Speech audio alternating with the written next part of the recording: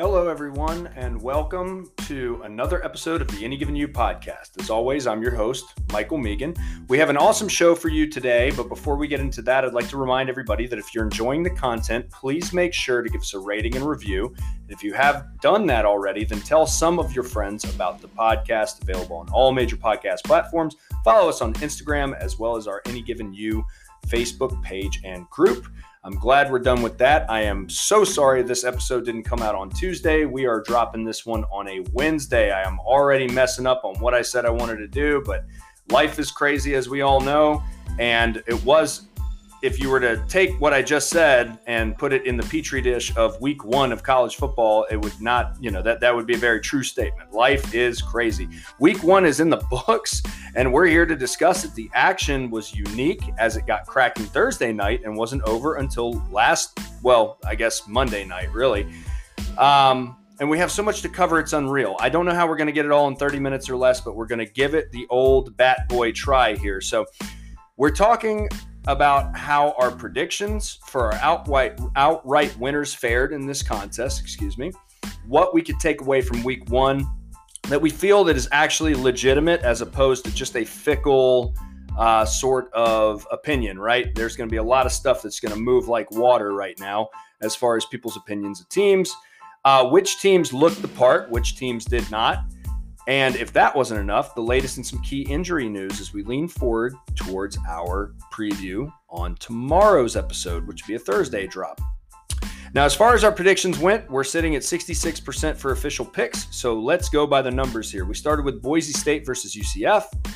I think the UCF fan base got the full-on Gus Malzahn experience here, as it was crazy and, sort of topsy-turvy, looked like it was going to go one way and then another way. I mean, you got your minute and 20-second offensive touchdown drives. You got frustrating defense. First off, let's start. I watched most of this game. First off, the game was delayed due to a lightning strikes that delayed the game by a couple of hours, right? But once kickoff was underway, I thought it was a very exciting game. It looked in the early running like UCF was going to bounce the Broncos right out of the bounce house. They went right down the field, play after play, chunk play after chunk play, and you saw the potential of what this Gus Malzahn offense could be with Dillon Gabriel. But in the red zone, Dillon Gabriel threw an interception, which sparked Boise State to rip off a 24-point run, pretty much unanswered at that point. And at one point, this game was 24-7 in favor of Boise State.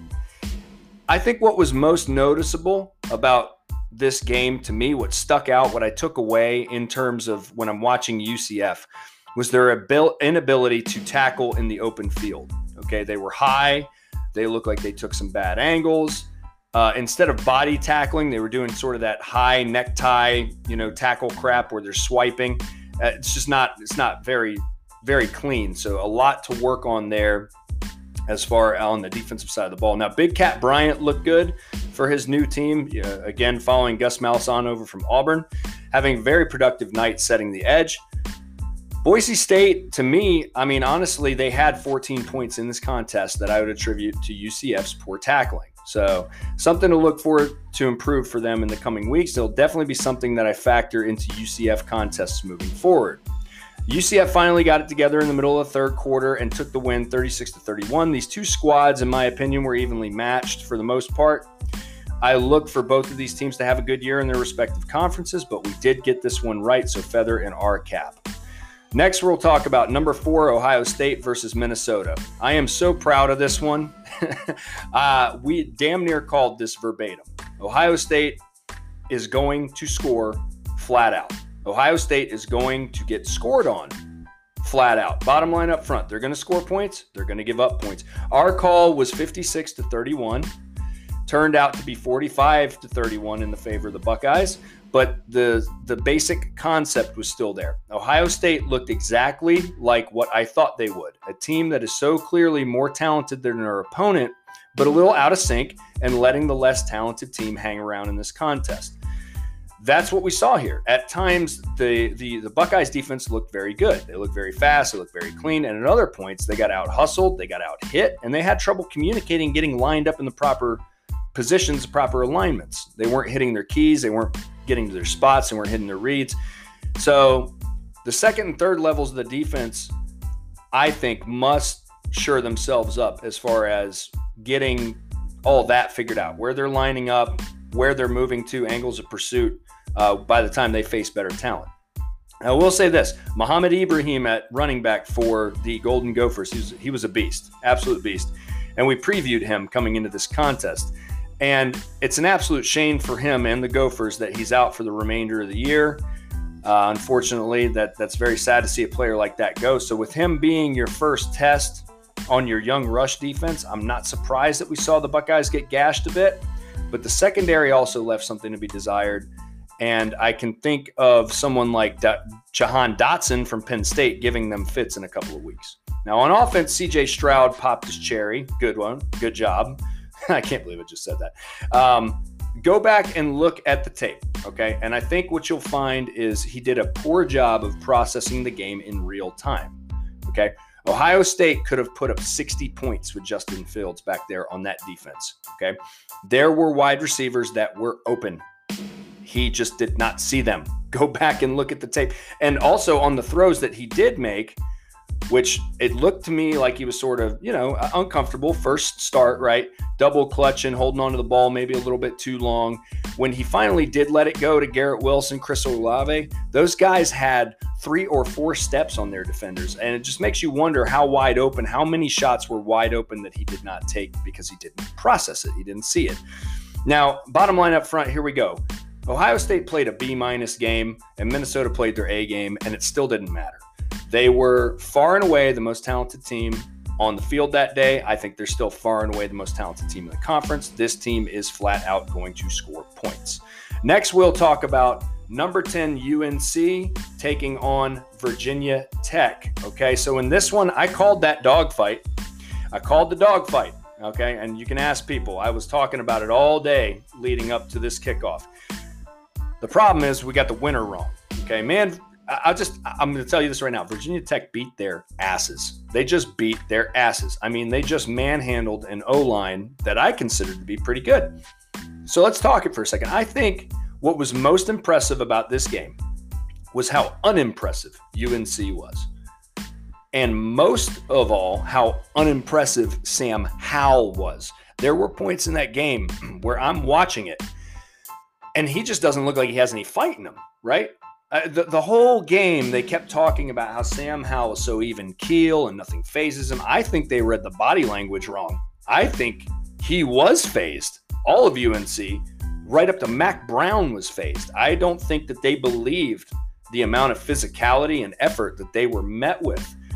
It was the realization your offense isn't physical enough to execute your game plan. And honestly, I am kicking myself here a little bit because I was so high on UNC, ignoring the same factors that I applied to other teams that I wasn't high on. And that is this: they lost a ton from last year. So how was I so blind? Michael Carter, Javonte Williams, Daz Newsome, Chaz Surratt, all these guys, De'Ami Brown, all these guys were gone. But I sat there and I drank the Kool-Aid. I allowed big sports publications to get in my mind, twist my head around.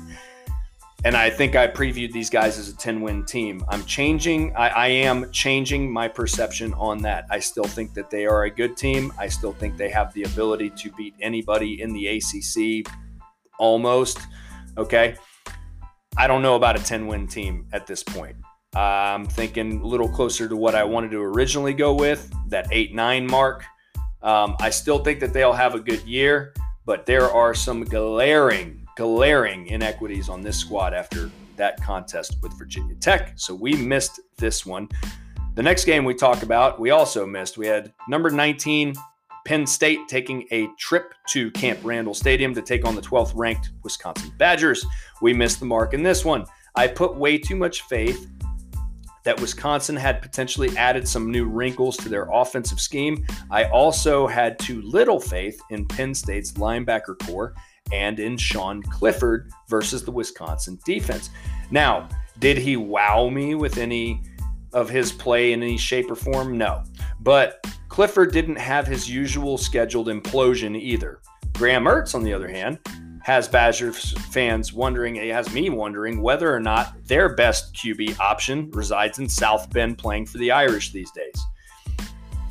I mean, man, dude, like Wisconsin. Wisconsin is unfortunately going to be the team that squanders great defense after great defense with this arcane offense that they run. I don't think their season is going to become completely off the hinges. But I do believe that as long as they're married to this we're tough, we pound rock, that's what we do, we run ball, Wisconsin Badgers football system, right? The best that they can hope for is getting annihilated in the Big Ten championship game by either Ohio State, Penn State, or possibly Michigan. So we missed that one. So we're 2-2 at this point, needed a win, and we got one with number 1 Alabama versus number 14 Miami. What do you want me to say here? Alabama did it again, man. They went above and beyond my wildest expectations again, right? We knew the win was all but assured. We knew that, right? But I figured that it would be like a 35-17 or maybe a 38-17, something like that. I thought you'd see a slightly amended offense from last year. Nope. Bryce Young went out there, spun it to his 5-star targets, and it's a wrap. The offensive line held up just fine. What I saw in the spring game that concerned me was Alabama's offensive line and their ability to protect Bryce Young. I did say back then that I had to take it with a grain of salt because it was Alabama versus Alabama. I didn't realize that that grain of salt was about the size of my fist because Miami could seemingly do nothing, right? Their defense was woefully underprepared to deal with Alabama's offensive scheme. They went out there and they really ran the same thing, the same kind of concept as they did last year. I thought they would pound the rock a little bit more. I just, I don't know what else to say from the macro perspective other than Alabama, in my opinion, was the only team in week 1 that looked the part. They're the only team that looked like their number 1 ranking. Now, I don't have Alabama going undefeated this year. I believe that they will get clipped at some point by someone at some time. However, if you were to ask me if there was any team in the country that could beat Alabama in week 1 right now, no. That's the answer. No. There isn't a single team in the country that's going to beat Alabama in week 1. Okay? You want to go by the numbers? Let's go by the numbers. Ohio State loses these guys by 20 points. Okay? Georgia loses to these guys by 20 points. I think that those two contests look different, right? I think the 20-point loss is like 35-55 if you're talking about Ohio State versus Alabama, because I think Ohio State gets their points, but again, has a complete inability to stop Alabama from doing what they can do. And I think it's 27-7 if you're talking about Georgia. Yeah, maybe they limit Alabama to under 30 points, but if the Dogs offense shows up that we saw in Clemson, if that one shows up against Alabama, they'll be happy. They'll be lucky to hit pay dirt one time. They'll be lucky to get one scoring drive, honestly. So they look the part. They really do. And Alabama they're not going anywhere, right? They're not going anywhere. I do think that there's still a slight step back from last year's 2020 team. Miami has pulled this shit before, okay? They get your expectations up. They rile you up. They talk about these athletes and the speed they have and landing some key transfers, which, by the way, the only transfers that stuck out to me in that contest were the guys that transferred from the SEC schools. That would be DeAndre Johnson, the edge rusher from Tennessee, who got a sack in that game, and Miami's now defensive back Tariq Stevenson, who spent the last 2 years in Georgia. Those were the only two guys that actually looked the part on the field, that looked like they were fast, physical enough to make plays against that Alabama offense. So you're scratching your head for not only the Hurricanes, but the ACC conference as a whole coming out of this one. And so, Alabama goes in there, takes care of business, 44-13. That was the final in this ass whooping. Miami once again looks like they did when they lined it up against Clemson last year. So I don't want to hear any kind of Miami talk about even being remotely close to back into championship contention. We just mentioned them a minute ago and why they would lose by 20 points to Alabama right now.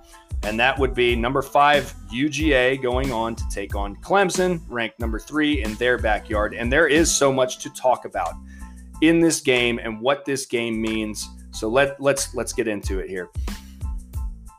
What does this mean for UGA's future? And what does this mean for Clemson's future? You're trying to make sense of this contest, right? I've heard so many mixed reviews and emotions and thoughts about what this game is and who looks good and who doesn't. I even heard some suggest that this game wasn't a quality win for Georgia. Now, I'm going to say this.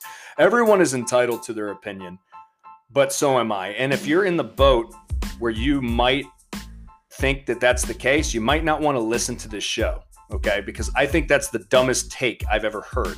Of course, this was a quality win. It's a great resume win. In many ways, for Kirby Smart personally, it's a signature win. You got a top 5 win against a top 5 opponent, neutral site action, national television with essentially nothing but defense and special teams. And what limited run game you could cobble together. I mean, this is a Kirby Smart wet dream. He won 10-3, off a pick 6 and a field goal. Look, it's not that he doesn't want to score more points. I'm sure if you asked Kirby Smart if he wanted to win 50-0, he would have taken that. But my point is everything that he does well as a coach expressed itself in this victory. Okay, played in Charlotte, in Clemson's backyard. They play there every year for the ACC championship game, so it's essentially a home game for Clemson, right? Let's talk about this UGA defense for a minute. This, in my opinion, this might be the best Kirby has had yet, okay? Combination of elite talent and veteran leadership and depth that hasn't been seen yet. This, to me, is the combination of the leadership and X factor that the 2017 defense brought with the talent and depth of the 2018 defense put together. Georgia's defense is whatever it wants to be. They have different packages that they can roll out there when they decide they want to do something, tweak something. They have guys that take 10 snaps in one game and 40 snaps the next game, depending on what the game plan is. It's nuts. It's an embarrassment of riches as far as what they have. And if you turn on the tape and you look at the speed that this defense has, it looked like the dogs were shot out of a cannon every time they went to make a play, and the other guys were in slow-mo. Okay? Let's look at it. 7 sacks. A pick 6 held Clemson to 180 total yards of offense and 3 points, and snapped a 128 game or something like that streak of, shutting or Clemson scoring points in the first half of a game, right? Absolutely insane. I don't care what your perceptions of Clemson's offense are or whatever the case may be, right? I knew that they were a little soft and they had question marks in the trenches, particularly on the offensive line side of the ball, right? But Georgia's defense did what a great defense would do to a mediocre offense. That's what they did. So if they are a mediocre offense, that's fine. They did what a great defense would do to a mediocre offense. This is still a great defense. Now, special teams play was a mixed bag for Georgia. Jake Camarda was awesome in this one, punting the ball. Really, honestly, kept the dogs alive in a lot of situations. Jack Pod missed a gimme field goal, which is not very happy about, but did end up hitting, the second attempt on the day to extend that lead to a touchdown. I always get nervous in games where UGA misses kicks. It reminds me of when they lost to Alabama. I mean, when they lost to Alabama, right? When they usually lose to Alabama, right? Missed field goal in the national championship game, the SEC championship game, and then that upset South Carolina. So I always get nervous when we miss a field goal, but luckily he did hit that second one. Plus, there was a crucial poison call. Poison is where a punt is laid up short, and if it touches one of the players on the receiving team, it's a live ball at that point. So wound up giving Clemson an extra possession because somebody just didn't have the wherewithal to get out of the way of a punt. So again, sort of bad special teams play there. So I'm going to say mixed bag for that. And then offensively, the Dogs definitely have a lot of shoring up to do, right? Obviously, they were out a lot of key performers. But again, if you're looking at rotating that second and third string depth in there, and that's what you got, you're gonna have to work on that. We're gonna have to shore that up as the season moves forward if UGA has any intentions of being a championship team. They may be ranked number 2 right now, but I'm telling you that difference between number 1 and number 2 is about 20 points. It's not close right now. So Georgia is going to have to continue to develop towards a championship team. I think they have elite unit, obviously the defense, special teams, but they're going to have to put the whole thing together. Clemson's young defensive front impressed me. It did. Linebacker play was solid as well. Their secondary is still a question mark to me, though. Not because of how they performed, it was who it was against. Again, UGA's C squad for wide receivers were out there, as far as I'm concerned. But I did stress time and time again that this game would be won and lost in the trenches, and so it was. 10-3, Georgia takes it.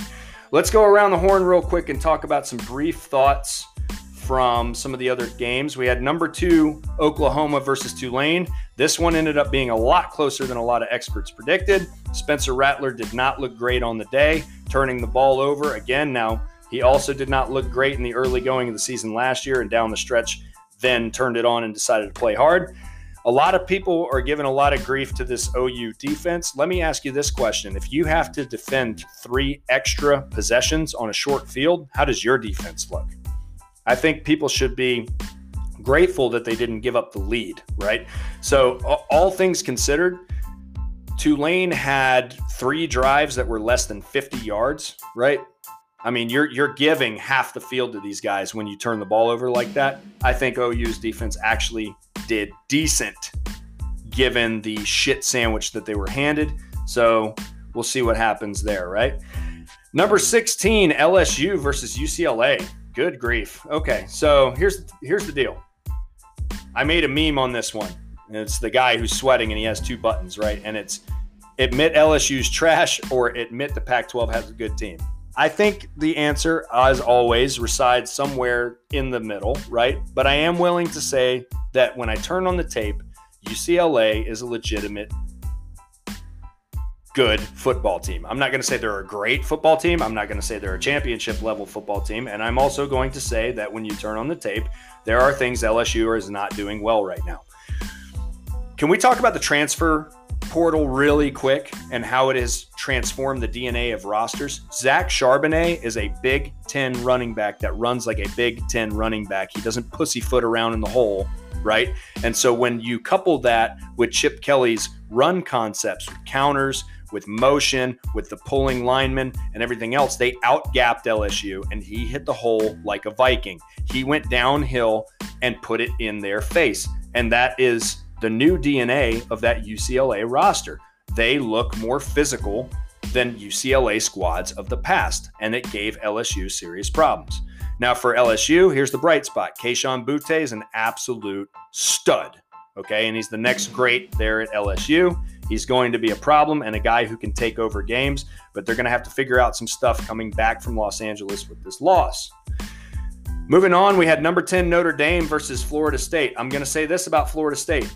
Mike Norvell's doing some good things down there. That is the cleanest and with the most effort and the most competent that I have seen a Florida State squad in the last several years, and they gave Notre Dame all they could handle. Jack Cohn at quarterback for Notre Dame had a career day, and I don't think that I've ever seen somebody have a career day that looked so shitty at the same time. A lot of his ball placement was off. Just go back, watch the tape, okay? He is not putting that thing on the money and putting his receivers in positions to continue to make plays and get yards after the reception or anything like that. He was downright lucky with some of the throws that they weren't intercepted or tipped up or anything like that. But very, very impressed with what I saw out of Florida State as far as gumption, fight, and all that other stuff. I don't know how good or bad Notre Dame is right now. I'm going to go ahead and reserve judgment at this point. They did get out of there with the win in a tough home crowd environment in a very enthusiastic Florida State, more enthusiastic than we've seen in the last several years. Again, let's talk transfer portal. Jermaine Johnson had a couple of sacks on the night, harassed Notre Dame constantly all night long. The Georgia transfer, again, okay? Again, transfer portal, changing the DNA of rosters. Big Cat Bryant at UCF was making plays. Jermaine Johnson made plays. Zach Charbonnet, we talked about him. Tyreek Stevenson with Miami, another Georgia kid. These are guys that made plays on other rosters, and it's due to the transfer portal and how it can so quickly change the trajectory of your team. Some additional thoughts. NC State is a legit problem in the ACC, judging by what I've seen on tape, because of what they've shown as far as physicality right now and improved quarterback play from Devin Leary. Look out for them to beat Mississippi State coming up. In fact, I may make that an official play here in the preview episode coming up later this week. Ole Miss looks good. Huge grain of salt. Listen to me. Here it is. Louisville's bad. Okay? Louisville is bad. They look good against a shitty team. Okay, I'm sorry. Turn on the tape. Louisville's not a good team. They don't block. They don't tackle. They don't do anything really well. Cincinnati might be as good this year for Cincinnati, as good a chance as any to make the college football playoff. Let me tell you why. We may have our first group of 5 representative this year. Their 2 Power 5 matchups they have this year are Indiana and Notre Dame, both of which look very beatable after week 1. I mean, Indiana got trounced by Iowa, and Notre Dame dogfight against Florida State, right? I think if they win out their conference, which I expect they would, and win those 2 Power 5 matchups, how can you deny this team a shot at the playoff, especially with how shitty the ACC looks right now? The Pac-12 is not so hot, and the Big 12 is a potential mess as well. So if you have multiple lost teams, you got 1 lost teams, a handful of 2 lost teams, and your conferences look like shit, and you've got a Cincinnati squad that's completely undefeated at that point and steamrolling everybody, could be. Our upset prediction hit. Yes, it did. I told you, week 1 preview. Here was the upset prediction. UTSA going to Illinois to pull the upset, and they did so 37-30. My little Roadrunners went there and got it done. I told you I like this little team out of Conference USA. They are this year's Coastal Carolina to me. Watch them start to take off. I'm thinking it's not out of the realm of possibility for these guys to get double-digit wins this year. FCS had a great week, okay? Had a great week. Had some big upsets. Holy Cross taking out UConn. They suck, right? Vandy, they suck too, but they get whooped by East Tennessee State. Washington, number 20, goes down to Montana, right? And then number 7, Iowa State, an absolute dogfight with UNI. What's this all about? I think this is all about parity in the sport. In a lot of ways, starting to close the gap a little bit. Strength and conditioning, tips, tricks, all that stuff, coaching clinics, all this stuff. The gap is closing a little bit. And when you also take a look at the number of Division I bounce backs that you have that flood the FCS rosters, right? I mean, there's a lot of places to play ball these days, and I think kids are figuring that out. So this is something that you might see sustain, as FCS is not going to be a foregone conclusion as a win anymore for some programs, right? Michigan, tough thoughts, losing Ronnie Bell. Again, we talked about Minnesota. They lost Ibrahim for the season. Thibodeau's questionable heading into the matchup with Ohio State. That is the Oregon Ducks' outstanding defensive end. And then UGA has lost Tate Ratledge at guard for the rest of the year. So there's your injury updates. Final thoughts on week 1. Don't panic. There's a lot of teams that wish they were 1-0 right now, and regardless of what you think your team looks like, a win is a win, okay? And just let this stuff kind of sink in a little bit, okay? There's a reason that the Football Power Index is adjusted after week 4, so don't be fickle. Don't lose your minds. Don't get too high. Don't get too low. It's week 1. It's in the books, but college football is back, baby. Hey, if you enjoyed what you heard today, please do us a favor, like, subscribe to the podcast, give us a 5-star rating, or tell a few friends about the podcast. You can follow us on Instagram and Facebook. Also, if you'd like to get you some Any Given You swag, please visit our online store at squadlocker.com. We've been able to raise over $800 for charity due to the proceeds from those purchases, so thank you everyone who supports it. And remember, any given time, any given place, any given topic, you get it here at Any Given You.